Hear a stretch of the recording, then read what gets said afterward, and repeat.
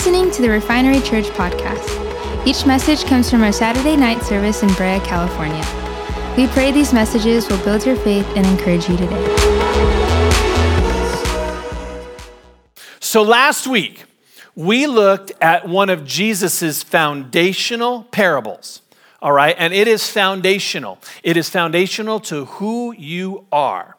It's not just a good story, it's a very significant parable about a farmer who sows or plants seed. And the story is found in the Gospel of Mark chapter 4. But not only Mark chapter 4, it's also found in the Gospel of Matthew chapter 13 and Luke chapter 8. And let me tell you why I'm highlighting that. It's very, very, very important. Whenever you see a principle, a message, or a parable repeated in multiple Gospels, you need to know that is a foundational, significant teaching. Because what that means is multiple disciples felt that it was important, led by the Holy Spirit, to include it in their perspective and their report of what was going on in Jesus' life. This parable is recorded in 3 of the 4 Gospels, which means it is very significant. So you need to grab a hold of it. And that's what we're talking about, is this farmer. And I'm focusing on just 3 aspects. The seed, everybody say the seed. The soil, say the soil. And the roots. And that's where we get our theme series right now, Rooted. We're going to look at the roots at length. We read last week that the seed in the parable represents what? Take a look at this screen. What does it equal? Very good. The seed in this parable, Jesus is referring to as the Word of God, the Bible, His spoken and written Word. And I want to focus on that for a moment. And I want to come back to that. Because this seed, God's word, is not just any ordinary seed. This thing is supernatural. Like I said last week, this is not just a history book. This is not just a collection of moral teachings, religious rituals. The words that are captured here are the words of God, inspired by the Holy Spirit and written down by men, so that we could hear from God and be able to be who God's called and created us to be. It contains truth and life. There is life in this seed. And we need to get a hold of that. And the Bible is full of promises for you and I if we'll grab a hold of them. Principles that will lead you and help you to be the fruitful, productive, successful person that God created you to be. You may remember that we read this passage of scripture last week. Take a look at this from the book of Isaiah. Isaiah says this, Isaiah chapter 55, verse 11. God says, "So is my word that goes out from my mouth. It will not return to me empty, but will accomplish what I desire and achieve the purpose for which I sent it." God says His word will accomplish. This seed will bear fruit. But now here's the question. And this is what I want to get into tonight and even into next Saturday night. When you look around, there are billions of people in the world that are not experiencing this kind of fruitfulness, these kind of promises coming to pass in their lives, right? There are. I mean, you just look, turn on the news. And sadly, many Christians are in that group that are just bumbling around through life, dealing with struggles like everyone else. And they're struggling. And they're not experiencing the fruitfulness. Then why is that? Because you might be thinking to yourself, well, Kelly, if it says it will accomplish it, then why isn't it happening in these lives? Why isn't it happening in my life? Why am I not experiencing the peace that the Bible talks about? The joy that the Bible talks about that I can have? Maybe, you might say to yourself, maybe there's something wrong with this thing. Maybe it's broken. Maybe it's broken. Maybe after all these years, it really doesn't work. Maybe you might say to yourself, well, these things, they were good for ancient times. They were good for times when people didn't have the internet. It was good for times when people were a little less sophisticated, a little less advanced. but they're not really relevant. They don't work in modern times. I'm here to disagree with that kind of thinking, because the reality is this seed is good. This seed will. Matter of fact, listen what the Bible says about this seed. In the book of Psalm, chapter 119, verse 89, take a look what it says. It says, matter of fact, let's read it together. Ready, begin. Forever, O Lord, your word is settled in heaven. Forever. Say forever. Forever. Like Sandlot. Forever. Forever. It is settled. It is settled. What that means is it is complete. It is done. It will accomplish forever. When God gave us this seed, it was for that generation and the next generation and the next generation and our generation and the future generations. That's what forever means. Future generations. Matter of fact, when he gave this seed, he had you in mind. He had me in mind. He knew your struggles. He knew the challenges that it would take to live in the 21st century when we're constantly bombarded with information overload, to where stress and anxiety are high, depression is rampant. God knew this. And his seed was given so that you could know and be fruitful. So why aren't we seeing that fruitfulness in lives? If that's the case, Pastor Kelly, then why? I'm here to tell you, it's not because of the seed. The seed is okay. The seed is good. In the parable we heard last week, there are other factors that hinder us from being that fruitful person that God has called us to be. And I want to read it again. If you were here last week, you'll appreciate this. If you weren't, you'll definitely appreciate it. Here's the parable. This is when Jesus explains what it means that the sower sowed the seed and it fell on hard soil, it fell on rocky soil, it fell on thorny soil, and it fell on fertile soil. Jesus explains what it means. Take a look. He says, the seed that fell on the footpath represent those who hear the message only to have Satan come at once and take it away. By the way, if you ever wondered if Jesus acknowledges that there is a Satan, we see it right here. Jesus names our enemy. He names the adversary of our soul, Satan. Satan comes at once to take it away. Verse 16, the seed on the rocky soil represented those who hear the message and immediately receive it with joy. Okay? Verse 17, but since they don't have deep roots, they don't last very long. They fall away as soon as they have problems or are persecuted for believing God's word.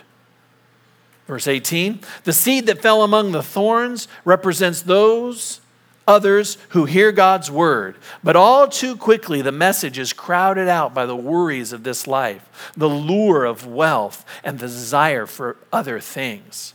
So no fruit is produced. And the seed that fell on good soil represents those who hear and accept God's word and produce a harvest of 30, 60, or even 100 times as much as has been planted. If you weren't here last week, you missed out on the first part of the parable where Jesus tells this story about a farmer who takes and sows seed or plants seed. And the way they did it back then was just kind of come out and just start tossing the seed. Some of it fell on the path, some of it fell into rocky soil, some of the seed fell into thorny soil, and other seed fell into fertile soil. And it talks about what it represented. This is a deep, important principle for all of us to get a hold of. If we want to be the fruitful, productive, successful person that God has called and created you to be, then we got to get a hold of this seed and we got to sow it. But there are factors involved here that keep us. And we can see that there's some conditions that affect the fruitfulness of this seed in your life. It's not the seed, but it's the conditions that the seed is planted in. Matter of fact, the soil in Jesus' teachings is the heart. It's us. It's a heart matter of men and women of humanity. When we see in the parable, there are 4 soils that we look at. There's the hard soil, that's the path. There's the rocky soil. There's the thorny soil. And there's the fertile soil. Next week, I'm going to get into some of the specifics on each of those soils. But this week, I felt the Lord wanted me to pause at verse 15.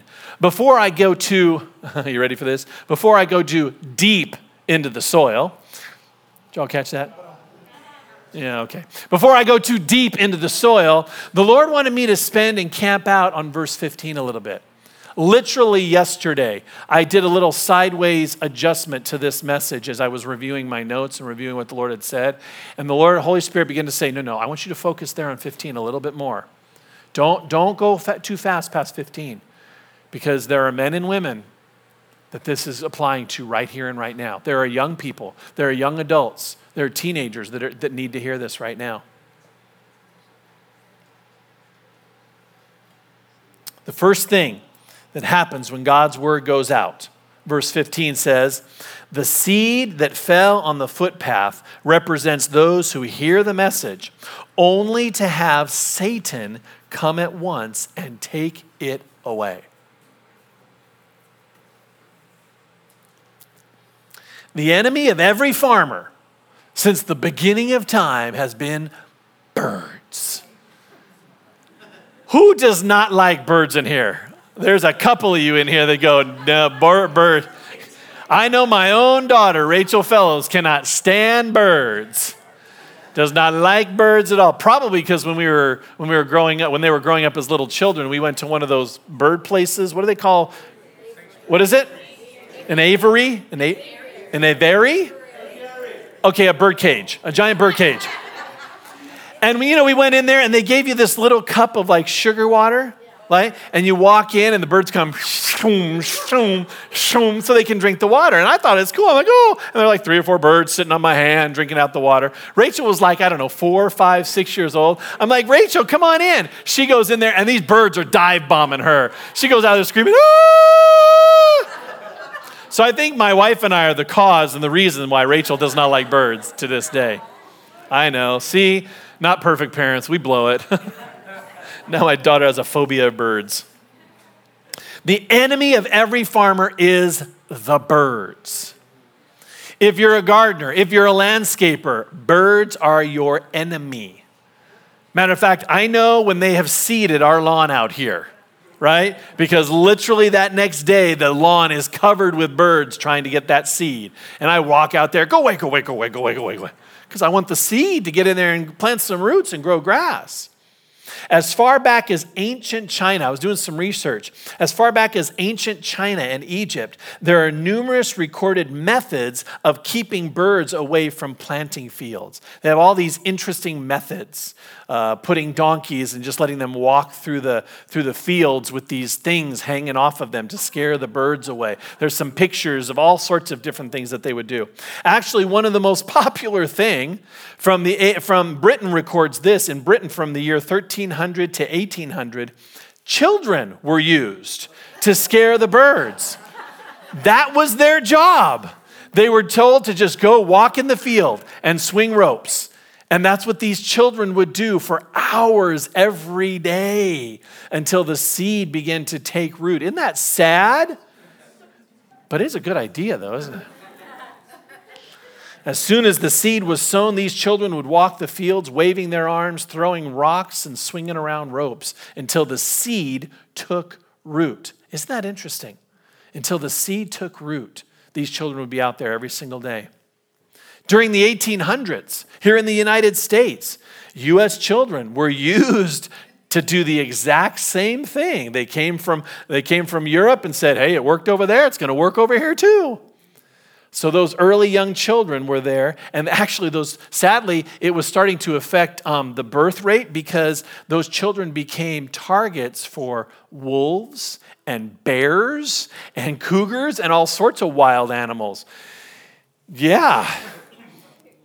So the farmers were like, well, we want to keep our kids, so we got to come up with a better solution. And the solution was what most of us, many still use today. What do they call them? Scarecrows. That's right. That's where scarecrows. They took the clothes off of the children and they and they stuffed it with straw, put it on a stick, and stuck it out in the middle of the fields. The scarecrow was born. Wouldn't you agree with me?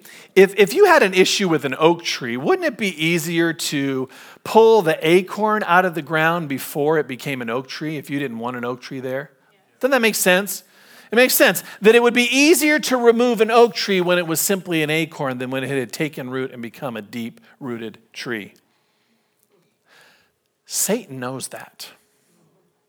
He knows that if God's word gets into your heart and sinks deep roots into your soul and begins to produce fruit, it's going to be hard to get it out of you. And then you become a force to be reckoned with. So what does he do? He comes in right away. The Bible says suddenly he comes in to steal it, immediately to steal it away.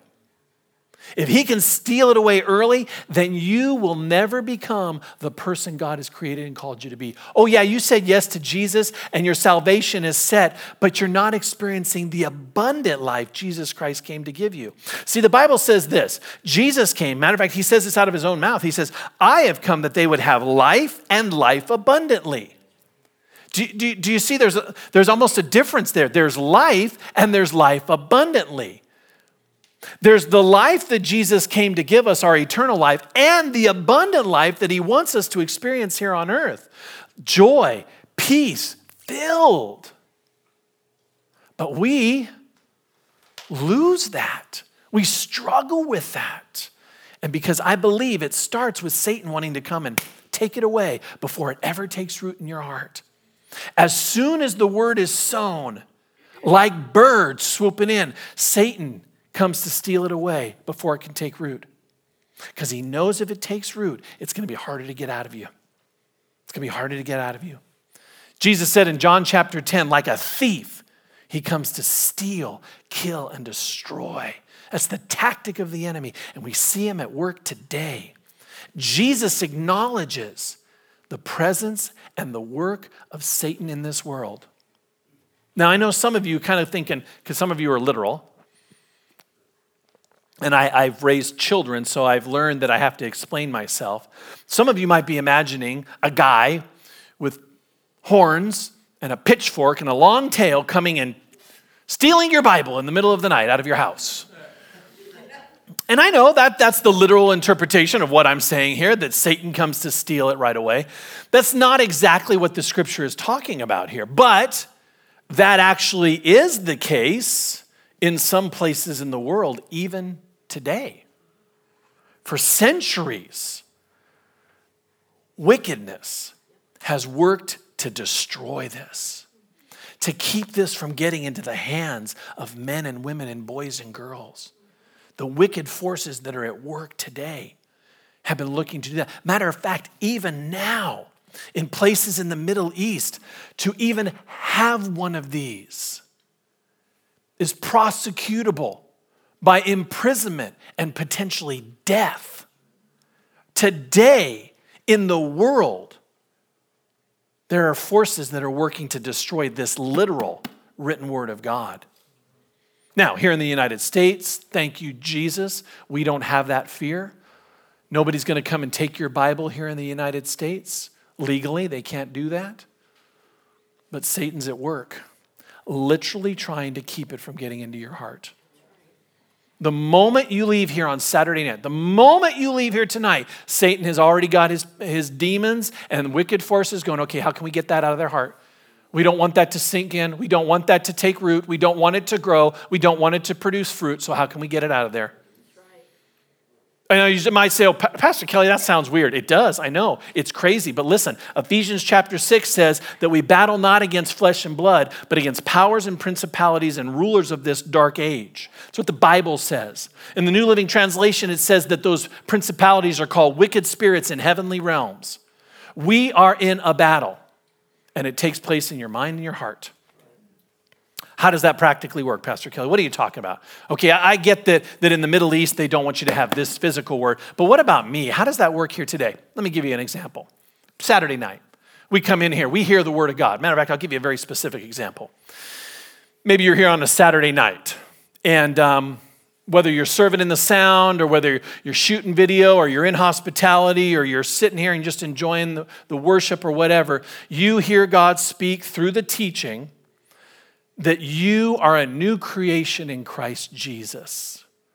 And you hear me bring up a passage of scripture from 2 Corinthians chapter 5 that says that you are a new creation in Christ Jesus. Old things are passed away, and behold, all things have become new.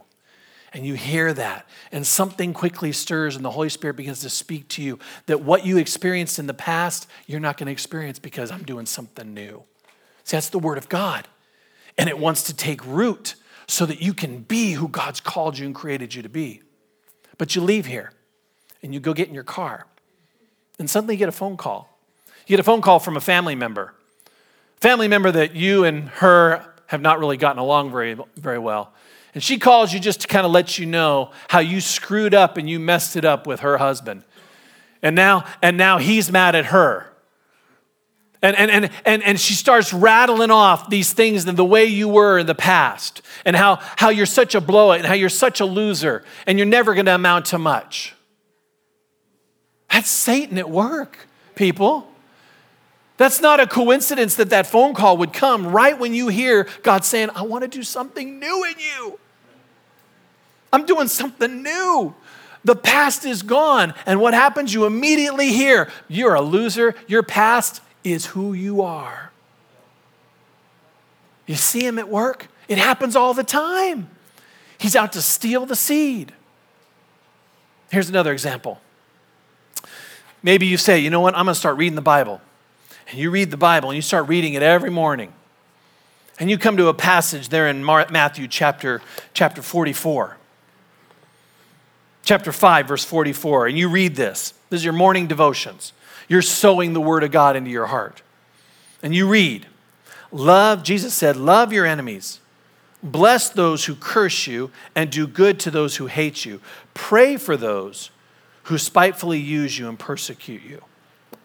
Okay, God, that's how I want to be today. You go to work, and as soon as you walk in the door, your boss heaps a bunch of responsibilities on you, on top of all your other responsibilities. Doesn't he know how much work I'm doing here? You know, he's putting more responsibilities for me, and then a few minutes later, about an hour or so later, you find out that one of your coworkers is taking credit for work that you've done and getting rewarded for the work that you've done. At the end of the day, now you're frustrated. At the end of the day, you go outside and you see your car has been towed because the company changed the time allotment for parking in that particular area that you're used to parking in, and now your car got towed. That seed that was sown into your heart is now gone because all you want to do is cuss out your boss, cuss out the work associate, cuss out the tow truck driver, cuss out the old lady walking down the street, kick the cat that just walked by. See, the seed's gone. Situations and circumstances have caused that seed to not take root. Coincidence?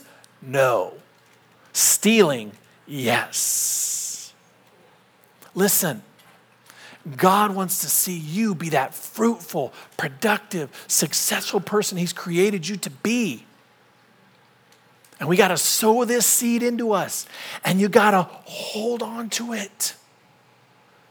No matter what the situation and circumstances look like, you say, I'm going to hold on to this seed so that it can take root and bear fruit.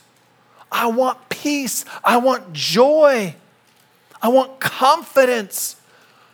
I don't want to walk around insecure anymore. I want to have a vision of who God sees me as. I'm a new creation in Christ Jesus. Oh, no, you're a loser. If everybody knew what you did in the past, if the kind of things that you struggle with. No. I am the righteousness of God in Jesus Christ. Thank you, God, for Jesus who covers me with your blood. You've redeemed me from my past.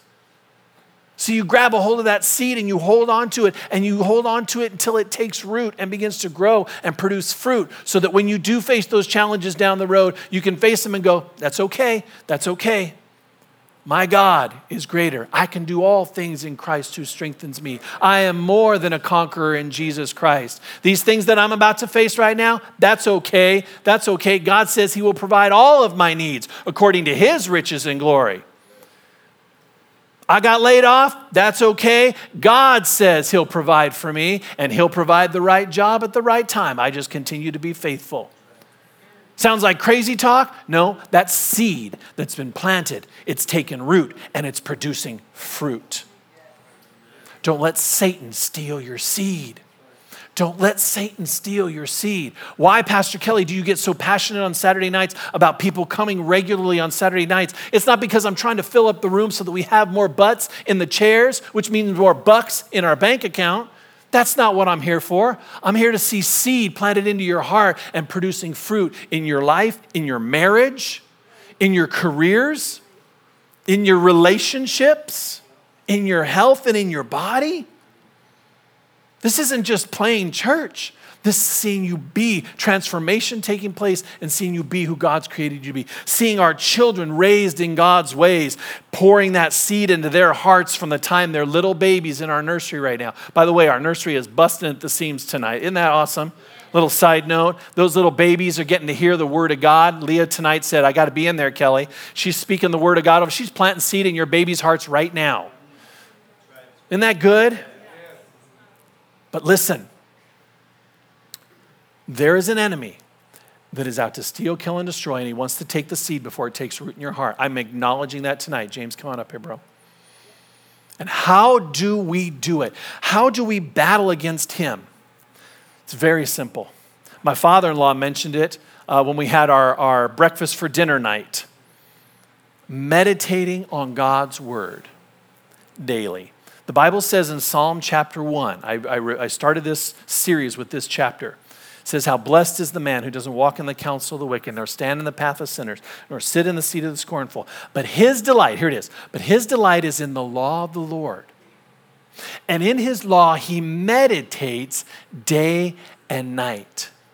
And if so, then he will be like a tree firmly planted by a river of water, yielding its fruit in its season, whose leaf doesn't wither, and whatsoever he does prospers. Take God's word and meditate on it day and night. Now, some of you go, I don't know how to meditate. My father-in-law said this. Do you worry? Then you know how to meditate. That's what he said. It's true. Because worrying is meditation. It's meditating on the wrong things. It's meditating on what might happen if this and that. And I am guilty of that. I admit it. I wake up at 4 o'clock every stinking morning.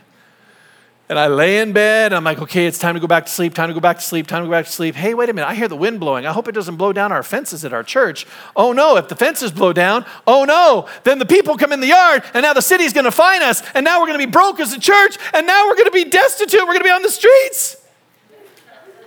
Anybody ever gone down those roads? You know what I'm talking about? That's meditation, but on the wrong way.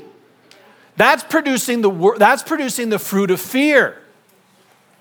That's producing the fruit of doubt.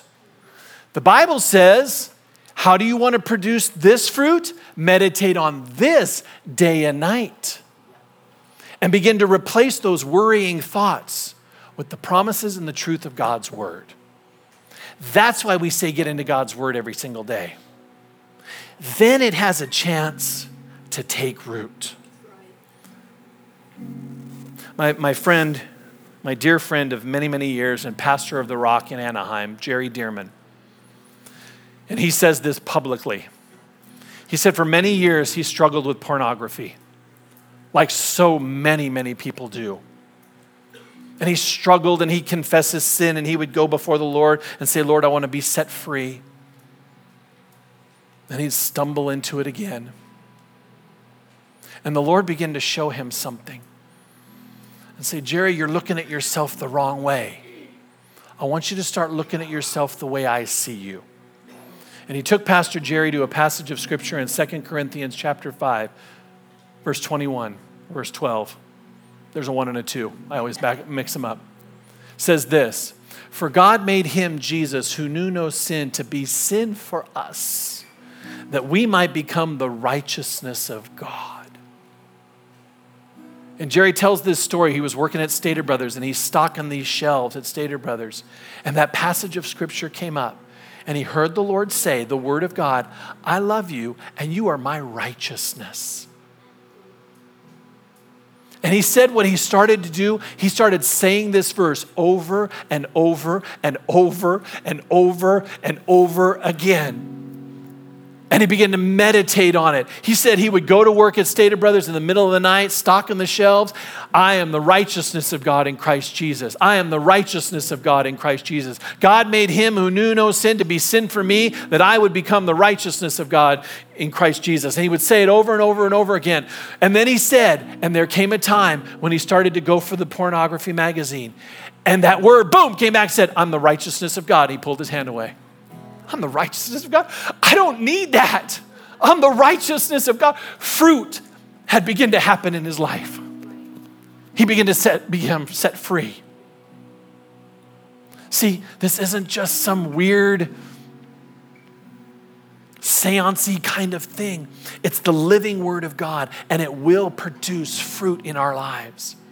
If we'll meditate on it, take a hold of it. And as you begin to meditate on it, you begin to believe it.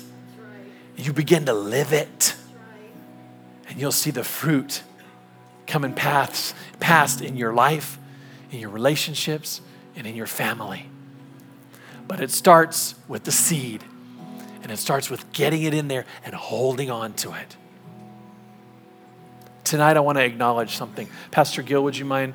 And Eric and Angie, would you guys go ahead and move to your spots, please, tonight for prayer?